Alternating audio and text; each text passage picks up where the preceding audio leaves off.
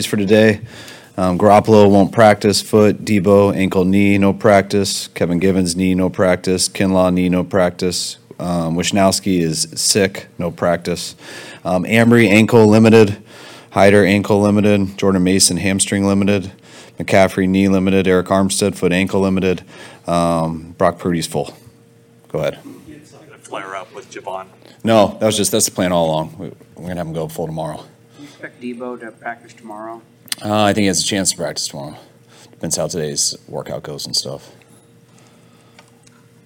Well, the Raiders just announced that Jarrett Stidham will be their quarterback to face you guys. You're familiar with him from the Senior Bowl, so what can you expect? I mean, I know he's a talented thrower.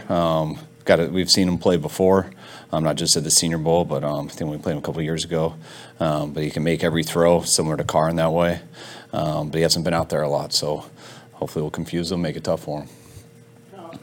This move would suggest they're not totally invested in winning this game.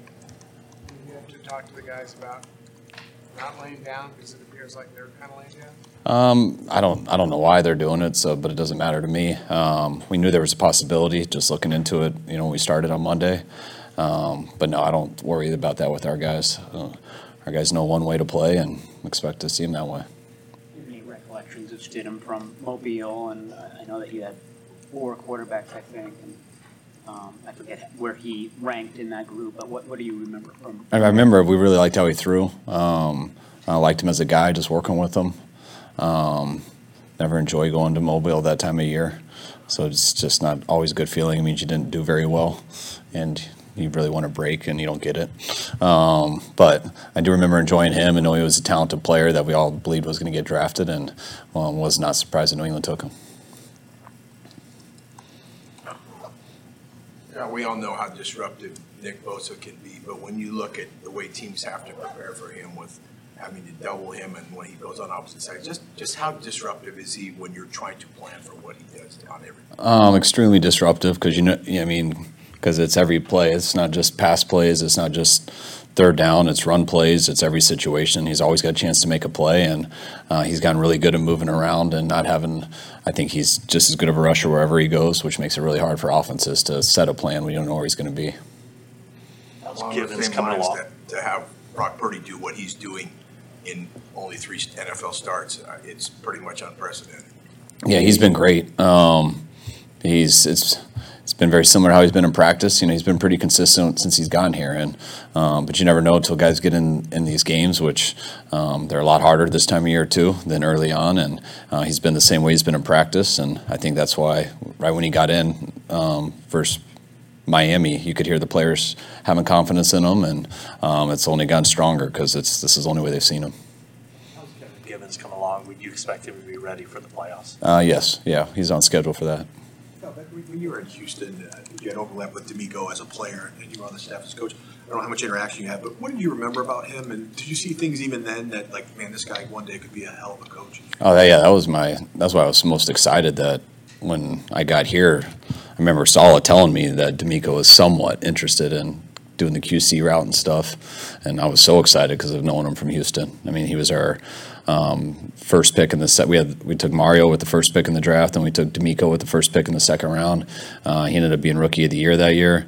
I think he was the first guy in a number of years to get a starting Pro Bowl at Mike linebacker because it had been to Ray Lewis for so long. They called him Mufasa right away because he was like the wise lion. And he was just, we weren't a great team, and he came in and ran that defense from day one as a rookie, and that always stuck out to me huge. He was there the whole 4 years I was there. Then I got to play against him a lot when he was in Philly and I was in Washington, so we've always kept in touch that way. And I know he made some money as a player, so I never knew if we could get him out of Houston and have him come be here, quality control here in California. But he really was passionate about coaching and loved football. And once he decided to do that, and was about halfway through the year that we realized he wasn't going to be a quality control very long.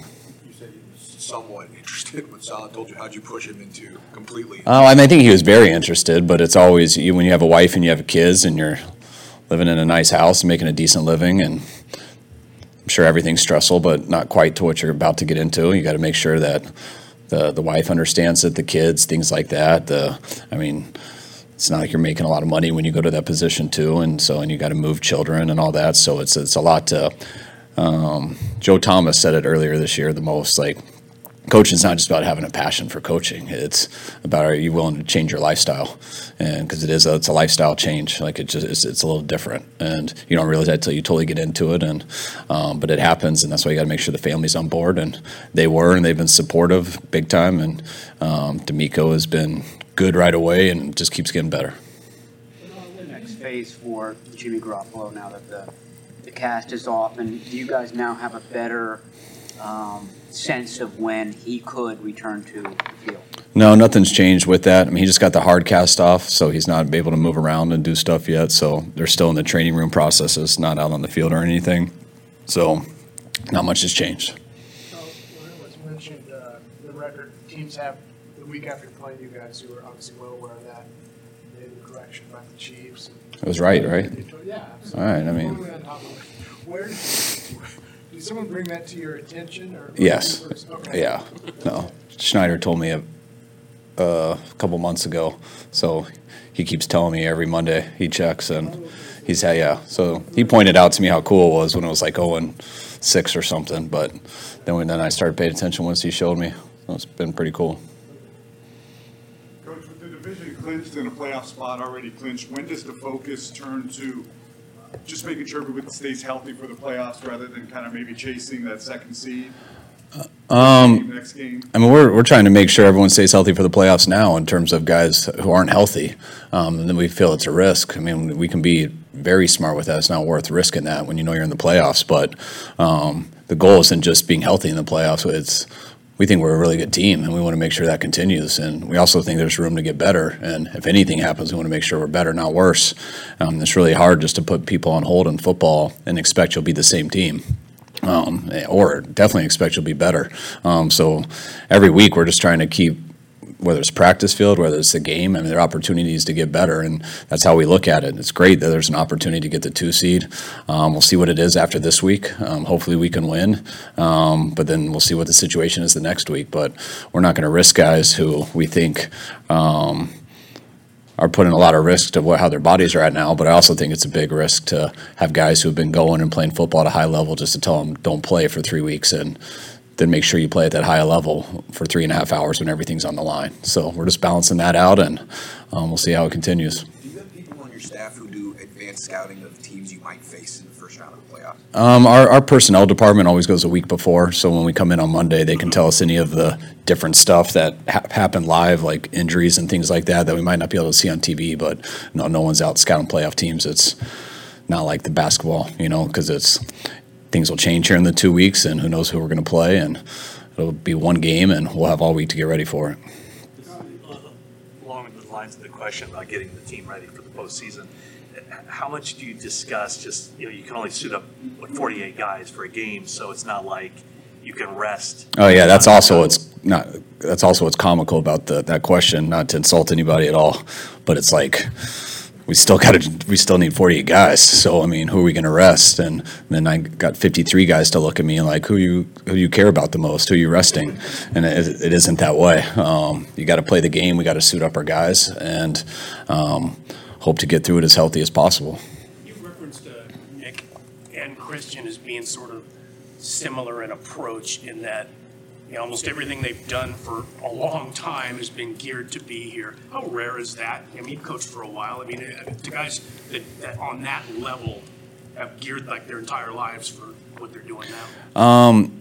It is rare, but I think you see that a lot in anyone at the top of their professions. I mean, you go back to the 10,000 hour rule or whatever on how to master anything. You look at the top golfers, the top tennis players, like they're all people who didn't just start doing that in high school or anything. They're usually guys who have been obsessed with it from a young age.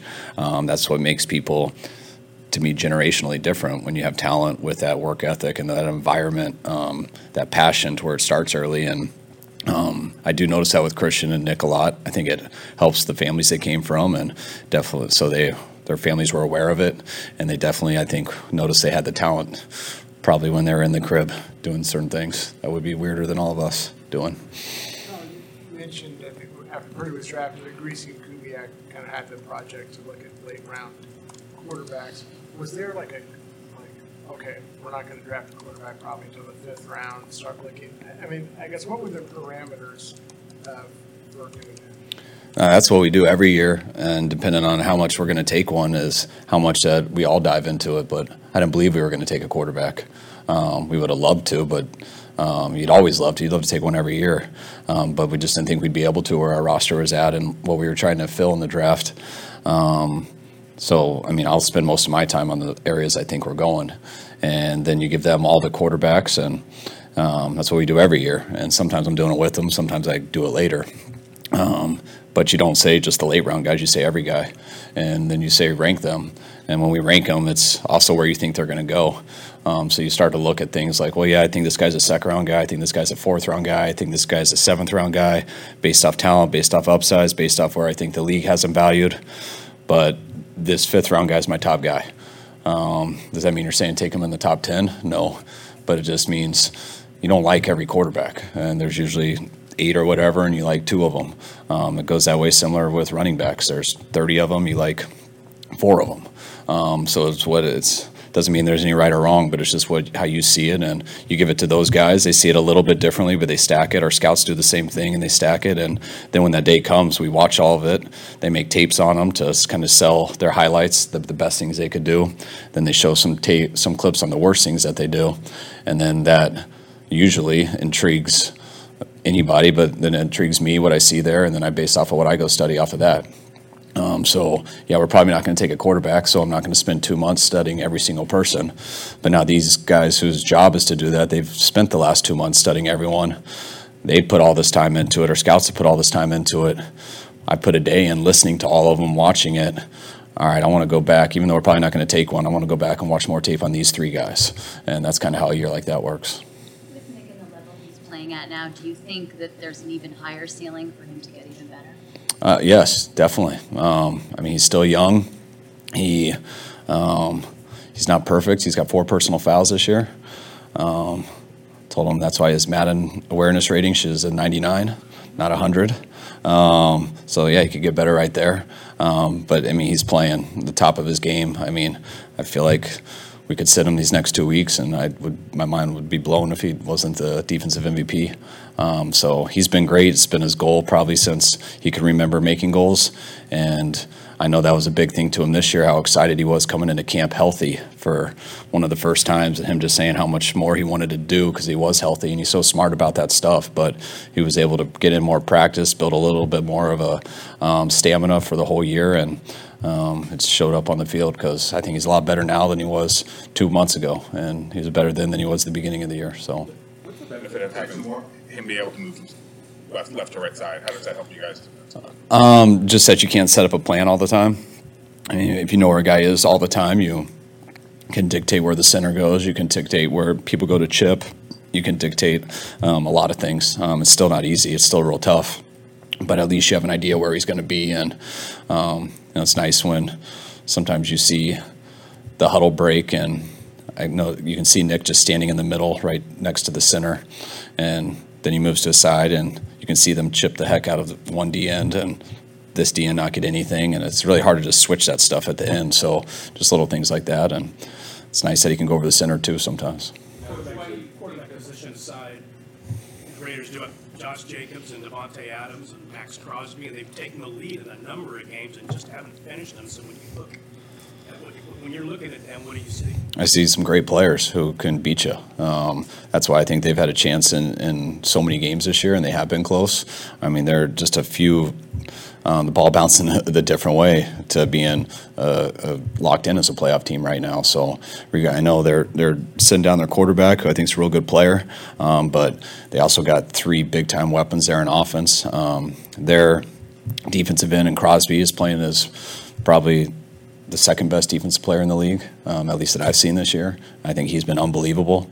So they got some guys who can wreck games, and you better be on your stuff regardless. Why do you think the Purdy-Kittle combination's been so electric this year as far as the last 3-4 games? I think, Brock's made a few good plays, letting it rip, and Kittle's gotten some good looks where he's been open, and also he got one more big one, intercepting from Ray. So that definitely helped. But I also think Kittle, just like I was saying with Bosa, Kittle's at the best he's been all year, too, here in these last 3 weeks. And he didn't get much at training camp. Beginning of the year, he had to disappear for a little bit with some injuries. When he did come back, he was easing his way in. He wasn't great. And I feel like he's gotten about a month in here without any setbacks. And when Kittle does that, he gets right back to what he's always been. And that's as good as anyone in this league at his position. Can I ask one more? On that Kittle play, is that something you get angry about that he? I do until the ref puts his hands up. I'm like, what does he do? Oh, all right. And I move on, and I'm celebrating. Ray might have taken longer to get over it, but I could care less once it works. But it better work.